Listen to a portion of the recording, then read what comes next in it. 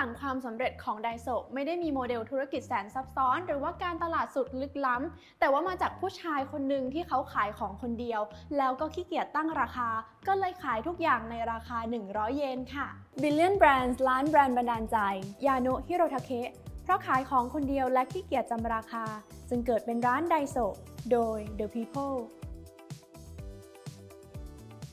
จะมีสักกี่ร้านที่ตรงใจเราทั้งเรื่องราคาแล้วก็คุณภาพโดยเฉพาะร้านที่ขายของเบ็ดเตล็ดซึ่งเชื่อว่าทั้งแม่บ้านญี่ปุ่นหรือว่าใครหลายคนที่เช่าไปช้อปปิ้งในห้างสรรพสินค้าเนี่ยก็คงมีคำตอบในใจว่าร้านไดโซะค่ะซึ่งคนที่อยู่เบื้องหลังความสำเร็จของไดโซะนี้มีชื่อว่ายาโนะฮิโรทาเคะค่ะเรื่องราวของยาโนะนะคะเริ่มต้นจากตอนที่เขาจบปริญญาด้านวิศวกรรมศาสตร์มาค่ะแต่เขาไม่ได้ทำงานเป็นวิศวกรนะคะตอนนั้นก็เริ่มแต่งงานกับสาวคนนึงแล้วก็ไปช่วยพ่อตาทำธุรกิจค่ะตอนนั้นเขาก็เริ่มกิจการเพาะพันธุ์ปลาค่ะแต่ว่าทำมาได้ประมาณสัก3 ปีเนี่ยก็เริ่มมีตัวเลขที่พุ่งสูงขึ้นซึ่งเลขที่ว่านี้นะคะไม่ใช่การประสบความสำเร็จค่ะแต่เป็นจำนวนหนี้ที่พุ่งสูงขึ้นถึง7 ล้านเยนเลยทีเดียวค่ะแต่ณเวลานั้นนะคะตอนที่เป็นหนี้สมัยหนุ่มๆเนี่ยเขาจะท้อหรือว่าล้มเลิกไม่ได้เลยเพราะต้องมีครอบครัวแล้วก็มีลูกที่ต้องดูแล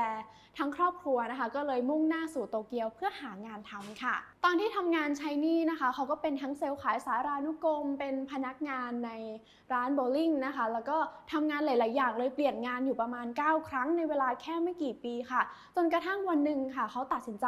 ออกมาเปิดร้านขายของเบ็ดเตล็ดของตัวเองค่ะโดยที่ขายอยู่บนรถกระบะนะคะแล้วก็ที่กระบะหลังของตัวเองและตั้งชื่อร้านว่าไดโซะค่ะซึ่งไดโซะเนี่ยจะรับสินค้ามาจากโรงงานหรือร้านที่เขาขายของจำนวนเยอะๆแล้วก็จะได้ราคาต้นทุนที่ต่ำเพื่อนำมาขายแล้วก็เอากำไรค่ะแต่ในเวลานั้นนะคะยาโนะเขาขายของอยู่คนเดียวค่ะแน่นอนค่ะว่าการที่เปิดร้านหนึ่งมันต้องดูแลทั้งการเช็คสต็อกสินค้าจัดสิ่งของต่างๆหรือว่าคุยกับลูกค้าสิ่งที่ยากที่สุดก็คือการจำราคาของแต่ละชิ้นค่ะว่าอันนี้ราคาเท่าไหร่ต้องคุยกับลูกค้ายังไงค่ะเขาก็เลยตัดปัญหาเรื่องนี้ด้วยการขายทุกอย่างในราคา100 เยนค่ะ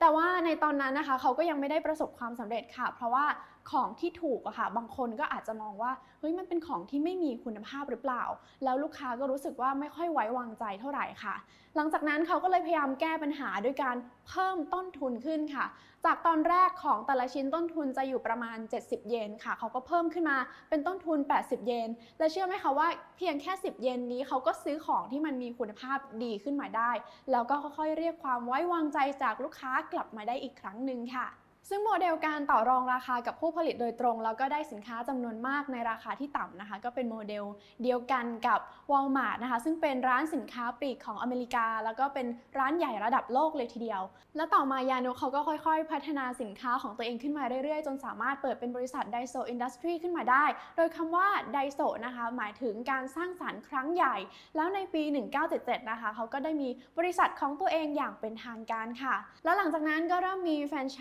ส์แล้วก็เปิดหน้าร้านนะคะแต่ว่าก็ดันมาเจอช่วงที่เศรษฐกิจญี่ปุ่นย่ำแย่พอดีค่ะเป็นช่วงฟองสบู่แตกและในช่วงเวลานั้นนะคะธุรกิจหลายแห่งเนี่ยต้องปิดตัวหรือว่าล้มพังลงไปเลยแต่ว่าสำหรับไดโซะเองกลับเป็นช่วงเวลาที่เติบโตได้ดีเลยทีเดียวเพราะว่าช่วงที่เศรษฐกิจพังนะคะคนญี่ปุ่นก็จะมีการระมัดระวังในการใช้เงินมากขึ้นเขาก็ย่อมต้องการของที่มันถูกแล้วก็มีคุณภาพดีไดโซะก็เลยตอบโจทย์ทั้ง2 อย่างนี้ค่ะเพราะราคาแค่100 เยนเท่านั้นค่ะและอีก10 กว่าปีต่อมานะคะก็มีการขยับขยายไปยังต่างประเทศค่ะซึ่งในปี 2005 ไดโซะมีสาขาที่ต่างประเทศถึง 3,000 กว่าสาขาแล้วก็ในญี่ปุ่นประมาณ 1,800 สาขาแล้วก็ขยับขยายไปกว่า26 ประเทศทั่วโลกเลยทีเดียวค่ะแต่บางคนอาจจะสงสัยนะคะว่าแล้วไดโซะจะไปต่างอะไรจากร้านที่คนอื่นก็ทำได้แค่ตั้งราคาเดียวกันหมดเลยอย่างร้านทุกอย่าง20อะไรอย่างเงี้ยค่ะแต่จริงๆแล้วถ้าสังเกตดีๆนะคะร้านไดโซะจะมีกลิ่นอายความเป็นญี่ปุ่นแล้วก็มีสินค้าญี่ปุ่นที่อาจจะไม่สามารถหาซื้อในร้านอื่นๆได้ค่ะอย่างเช่นถ้าเราจะซื้อ